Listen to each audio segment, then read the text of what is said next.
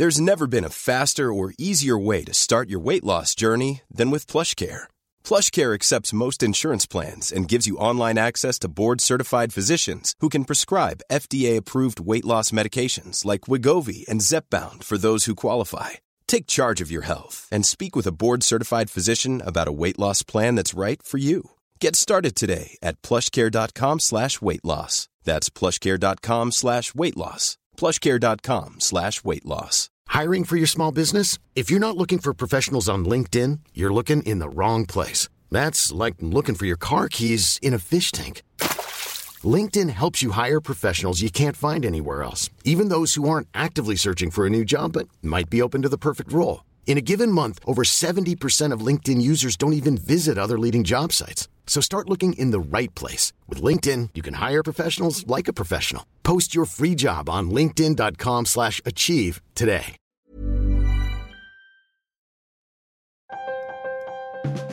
Welcome to the Trampoline Hall podcast. Welcome back if you're coming back. Welcome to the first time if you're here for the first time. If you're not sure, well, just welcome. Welcome to the Trampoline Hall podcast. I am your host, Misha Globerman. Trampoline Hall, as you probably know, is a lecture series that takes place in a bar, usually in Toronto, but sometimes we go to other cities.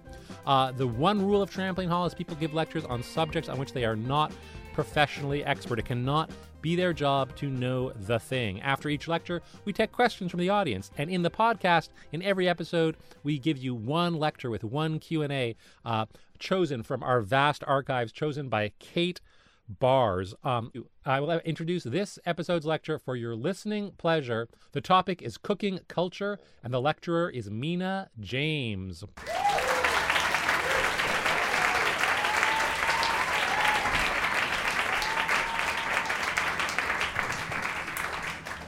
Thank you.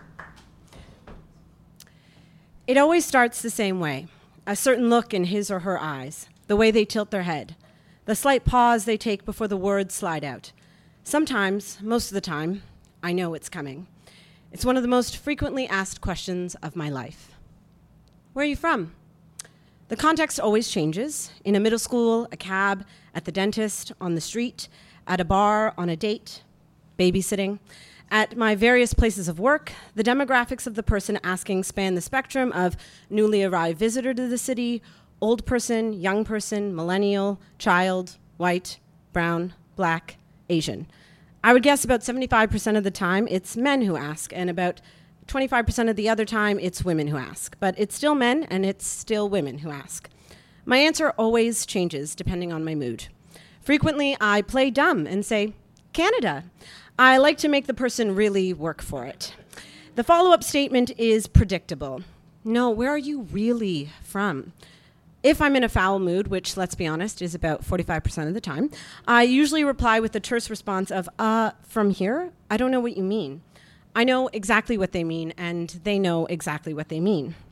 What I get from these interactions over time is that my identity is always a question, always a mystery to be solved, a problem to be zeroed in on and fixated on until I fill in the blank for them and fix it. But who I am on the outside to these people has never been reconciled with who I feel I am on the inside. I fall very, very far away from the good immigrant picture that most Canadians have of a semi-peppy brown chick speaking with a Canadian accent.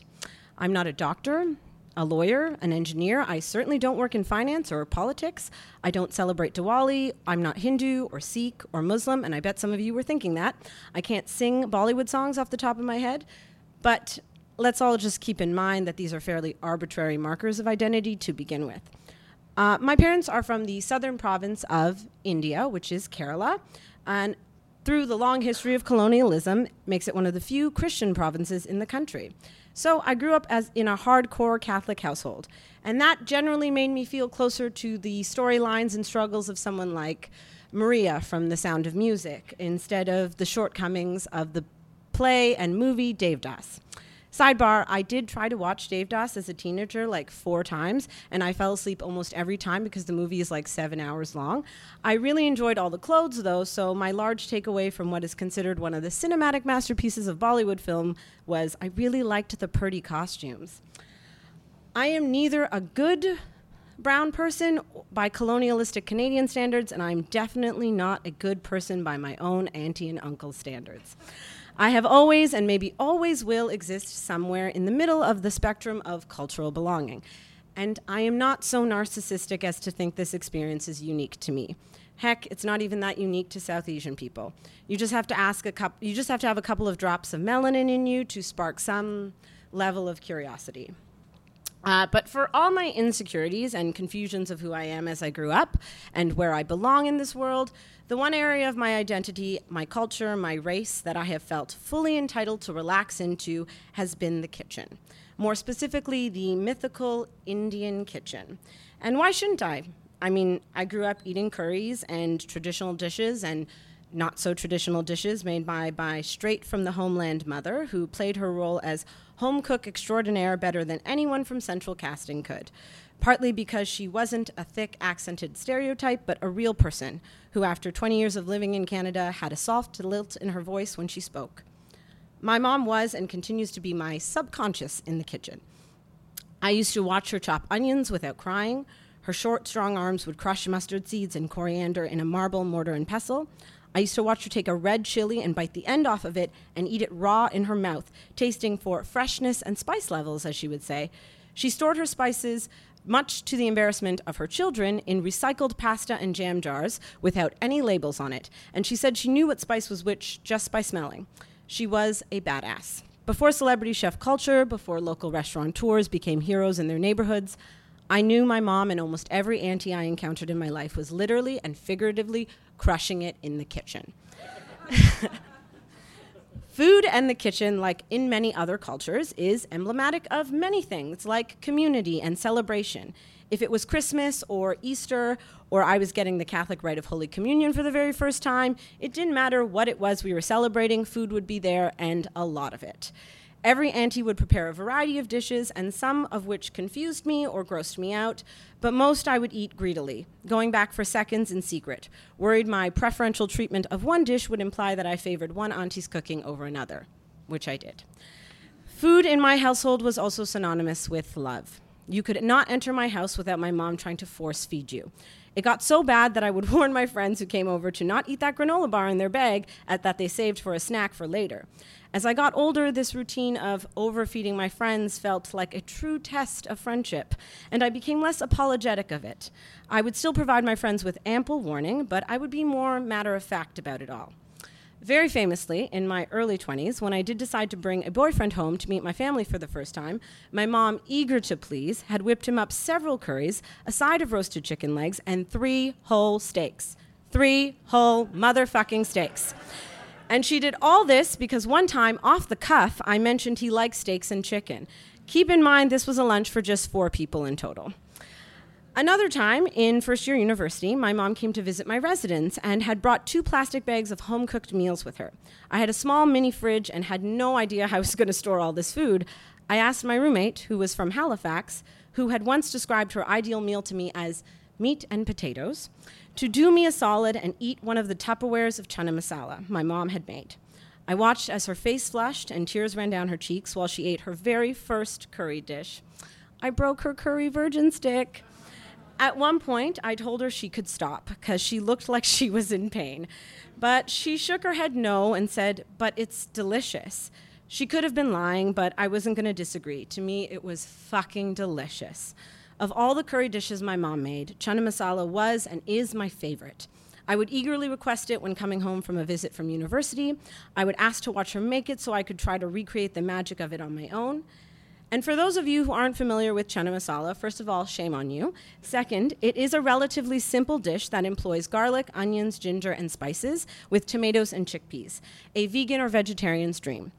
Chana masala can actually take a long time to make depending on which method of preparation you choose to employ, and like most dishes that are called a curry, there isn't often a standard recipe that everyone follows. The internet and celebrity chefs will tell you there is a standard curry recipe, but they are lying to you. Often, a true Indian home cook will improvise and add peas or potatoes, or switch out the very famed garam masala used in the recipe with a hotter spice blend like tikka masala. Needing an exact recipe is a rule for Western audiences, but falls very, very far away from the rules of a real Indian kitchen. My love and obsession with chana masala became so infectious and deep that a year after my mother had passed away, my wonderful half-Jewish, half-Irish partner went on a mission to bake me chana masala that reminded me of how my mom made it. He watched countless YouTube videos, looked up various techniques, asked me a million questions, until one day after work, I returned home to a bowl of warm chana masala that made me weep with memories of my mother. He got real close. He done real good. But that is the thing about curry. It is marked forever by the person who makes it. Their preferences and tastes change a dish, even slightly in profile and flavor. From heat to sweetness to salt, curry's central ingredient is mystery. Witnessing my partner's search for the most authentic chana masala he could find was pretty hilarious. It also meant he said he didn't trust white-looking chefs like Gordon Ramsay or Jamie Oliver. I gently reminded him that the British spent hundreds of years colonizing India and that curries regularly grace the menus of pubs all across the UK, and maybe trusting a British person on what curry isn't entirely incorrect. Controversial, I know, but that's the slippery thing about identity and culture. It's always changing, and history is constantly adding new pages to the stories we continue to tell ourselves over and over and over again. There are many parallels I drew between my partner searching for the authenticity of chana masala and me searching for my most comfortable, authentic, brown person self. But I can feel myself slipping into this giant cliche of brown people and our identities and being rediscovered through the lens of food and the kitchen and going back to the homeland. I can feel myself resisting. What I do know for sure is that the rules of the mythical Indian kitchen that my mother unconsciously taught me for several decades have become a useful mantra to live by. Be playful, improvise, be bold, be a bit of a mystery. Thank you so much. Nina James, You're listening to the Trampoline Hall podcast. Thanks. I'm Misha Goldman. Up next, the Q&A. When you're ready to pop the question, the last thing you want to do is second-guess the ring. At BlueNile.com, you can design a one-of-a-kind ring with the ease and convenience of shopping online. Choose your diamond and setting. When you find the one, you'll get it delivered right to your door. Go to BlueNile.com and use promo code LISTEN to get $50 off your purchase of $500 or more. That's code LISTEN at BlueNile.com for $50 off your purchase. BlueNile.com, code LISTEN. Ever catch yourself eating the same flavorless dinner 3 days in a row? Dreaming of something better? Well, HelloFresh is your guilt-free dream come true, baby. It's me, Keke Palmer. Let's wake up those taste buds with hot, juicy pecan-crusted chicken or garlic butter shrimp scampi. Hello Fresh. Stop dreaming of all the delicious possibilities and dig in at HelloFresh.com. Let's get this dinner party started.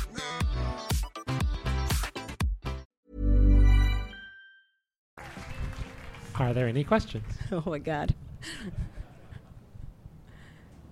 Yes, over here, yes.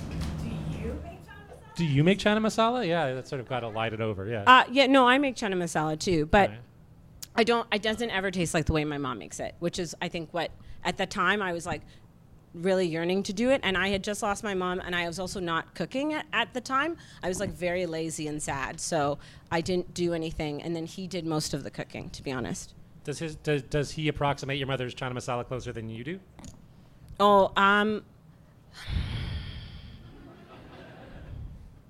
That's a good question. Thank I don't you. know. We've never had a chana masala off, so maybe we should. Oh, That's a good idea. Thank you. Where we like both make our own and then taste it. So when he made it, you didn't have any like first reaction. You weren't like, this is the you weren't like, wow, this is the second most like my mother's chana masala I've ever tasted. That wasn't. I think I was just so moved by the effort that he had put in that I like didn't care that much about the parameters by what I was tasting. I also think that it was pretty close, but at the time I couldn't.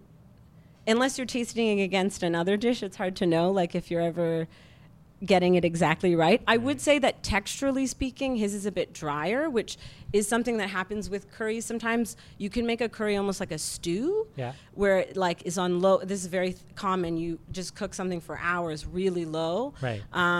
but it's still really runny and juicy. And then sometimes it can be a bit drier and more like as if the spices are more prevalent wrapped around it. And I've seen many photos of chana masala that look like that, and I'm like, that's not my mom's chana masala. So his but is that's a little cool. drier than your mom's. Yes, yeah. Okay, so but the flavor is close, which is what's the big thing. So the flavor is close, but the humidity is different. Yeah. Okay. Yeah.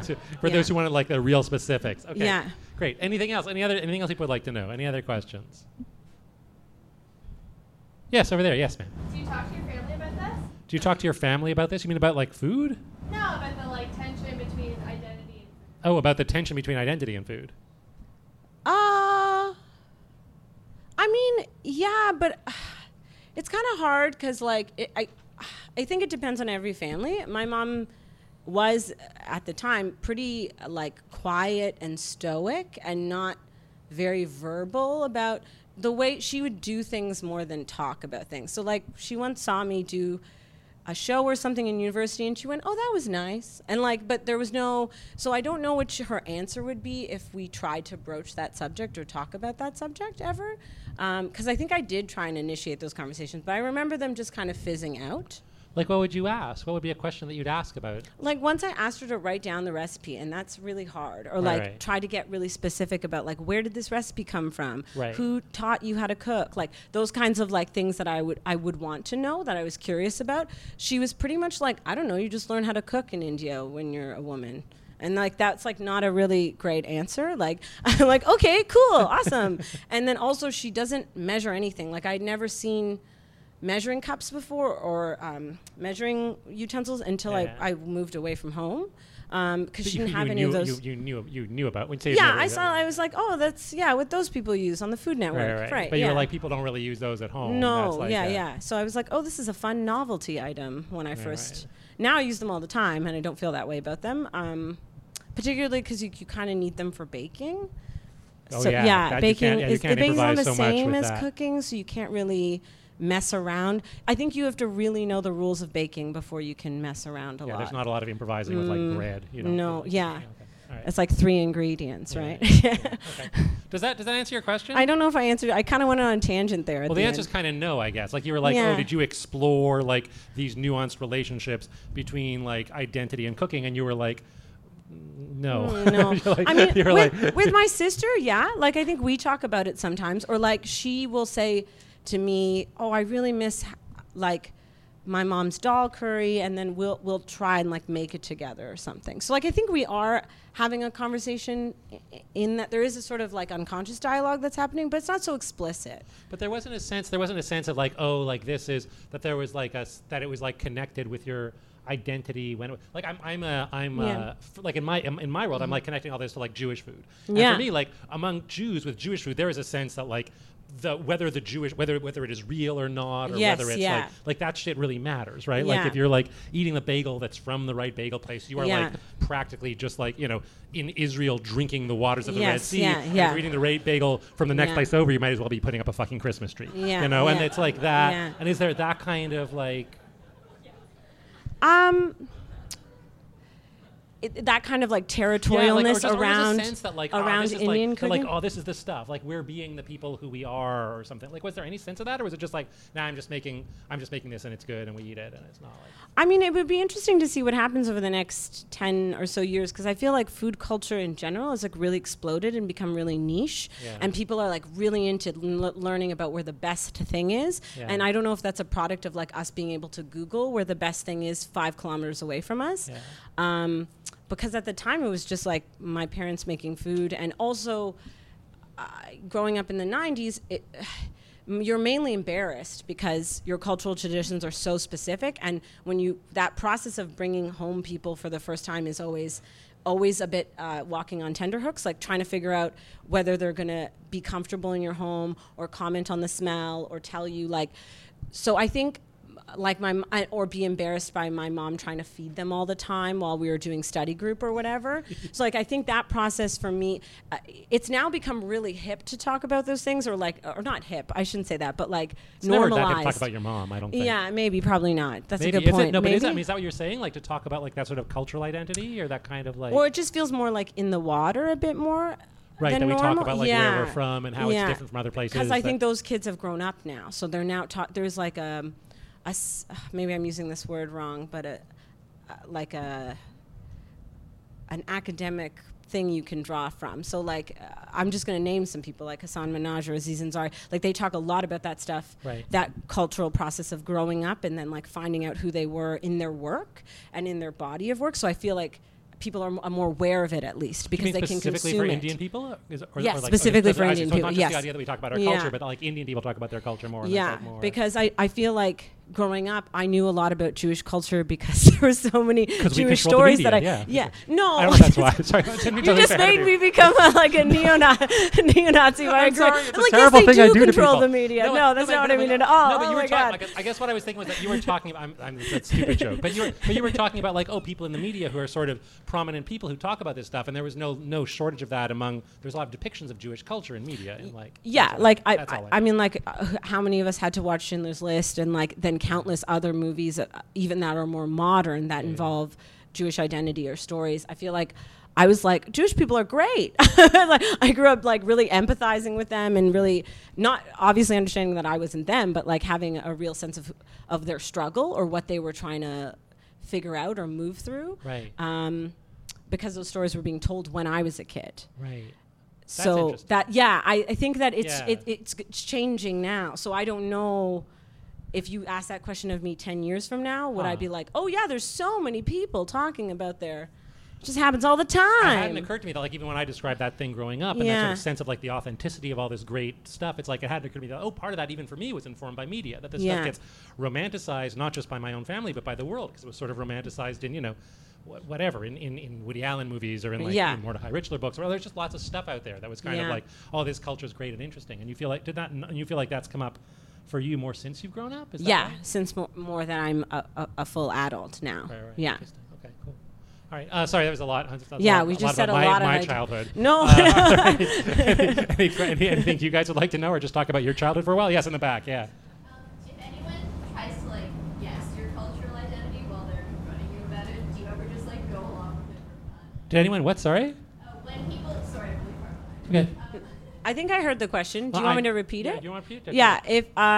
If anyone has guessed my cultural identity, have I just gone along with it for fun? Yeah. That's the question. Oh, like if they just guess wrong, you mean? Yeah. I feel no, because maybe I'm just like really polite and I just want to be, and I also feel sensitive of like, maybe this is the like a little mini social justice warrior in me. I'm sorry to use those words. Just like not wanting to be confused with someone else's identity and then have to like talk about their identity with a sense of knowledge. So like I have been, because of my hair, lots of people sometimes think I'm either Spanish or part Latin or part black. Those are common. And then I often I feel so sensitive to those identities that I'm like, no, don't call me that. I don't know anything about those places. I don't want to talk about the strife in Latin America and like the drug war. Like just like, right. I know, like my immediate associations are like, no, I don't want to.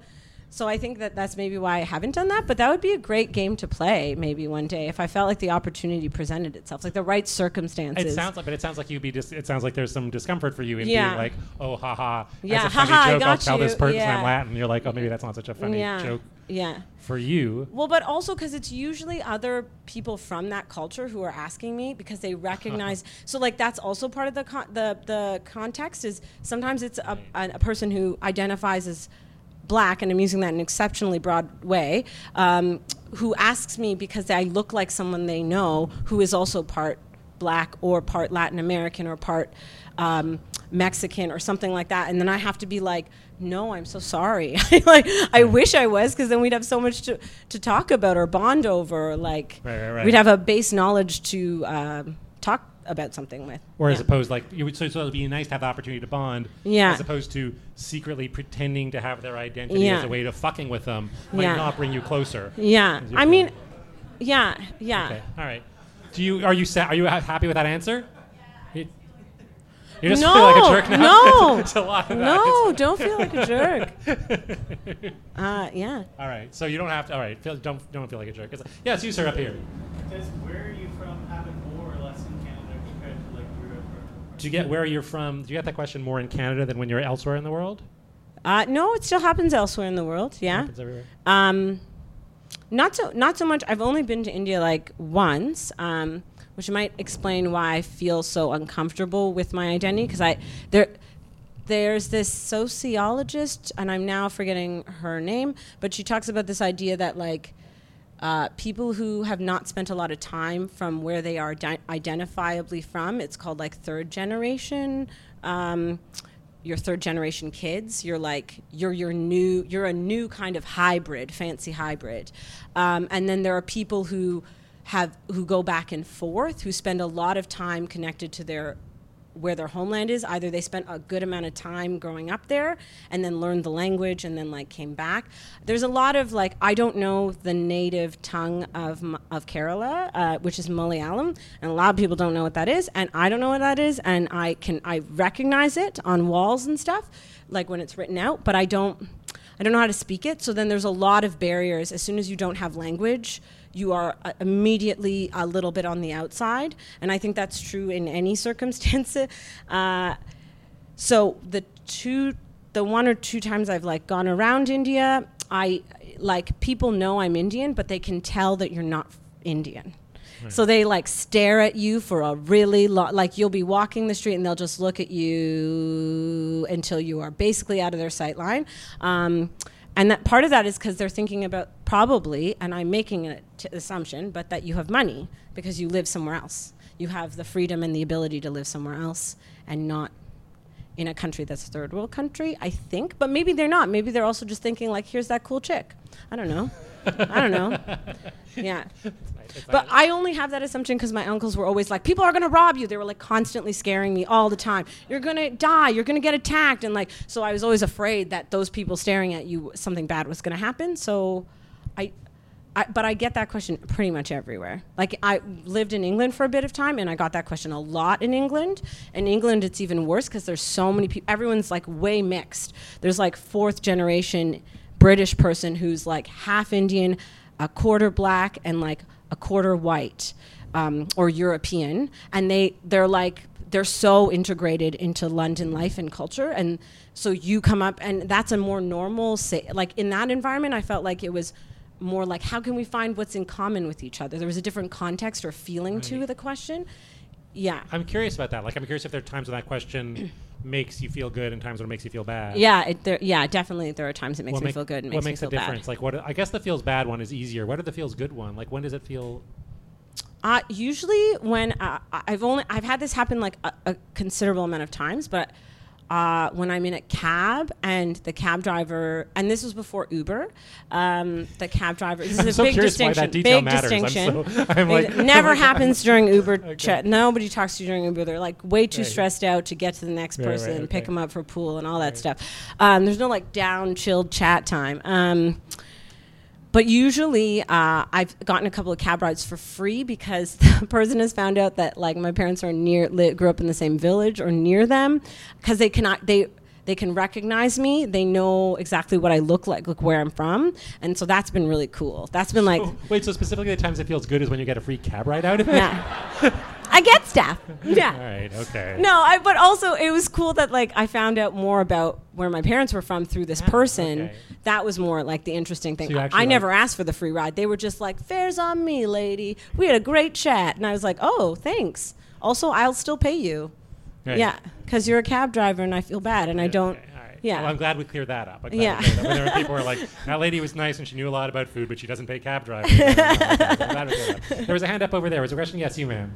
I was wondering if when you cook Indian food now, is it a way of connecting to your mom or your culture, or is it just about feeding yourself? When you cook Indian food, is it either A, a way to connect with your mom and your culture, or B, just a way to feed yourself? Totally multiple choice. Yeah, I thought a lot about that for this piece because Sagan and I talked. She read a draft of it, and then we talked a lot about how we could maybe talk about how, like, oh yeah, cooking allows me to connect to more of myself or who I am or some large ephemeral idea of being brown. And I found that really difficult to nail down and tricky, because for my parents, feeding their kids is just a practical, like that's what they know how to make and they're making it. There's no nostalgia attached to what they were doing. And I think that way about a lot of people who cook at home and cook a specific cultural dish or food all the time, or cook in a very specific way.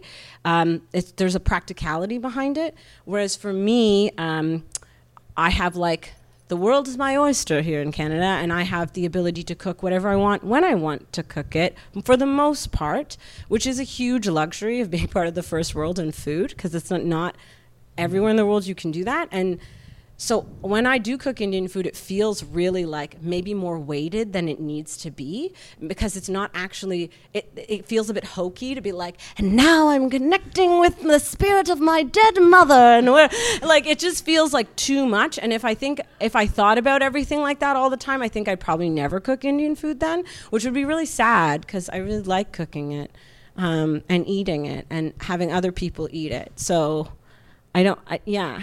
Cool. All right. I like that image. So maybe we'll wrap it up there. Ladies and gentlemen, Mina James, ladies and gentlemen.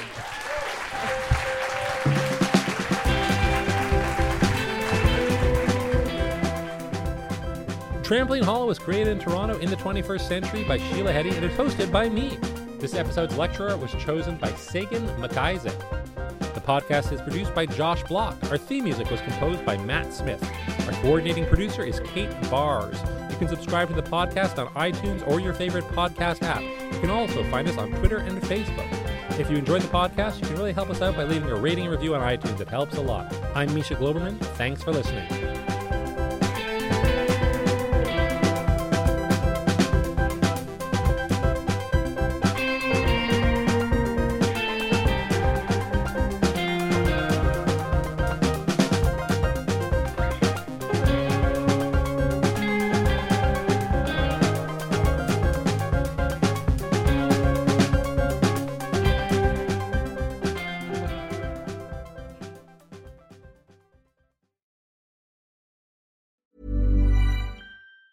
Ever catch yourself eating the same flavorless dinner 3 days in a row? Dreaming of something better? Well, HelloFresh is your guilt-free dream come true, baby. It's me, Keke Palmer. Let's wake up those taste buds with hot, juicy pecan-crusted chicken or garlic butter shrimp scampi. Hello Fresh. Stop dreaming of all the delicious possibilities and dig in at HelloFresh.com. Let's get this dinner party started.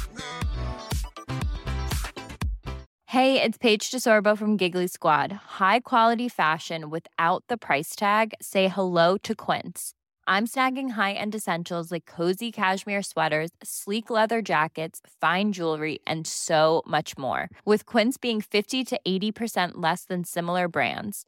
And they partner with factories that prioritize safe, ethical, and responsible manufacturing. I love that. Luxury quality within reach. Go to quince.com/style to get free shipping and 365-day returns on your next order. Quince.com/style.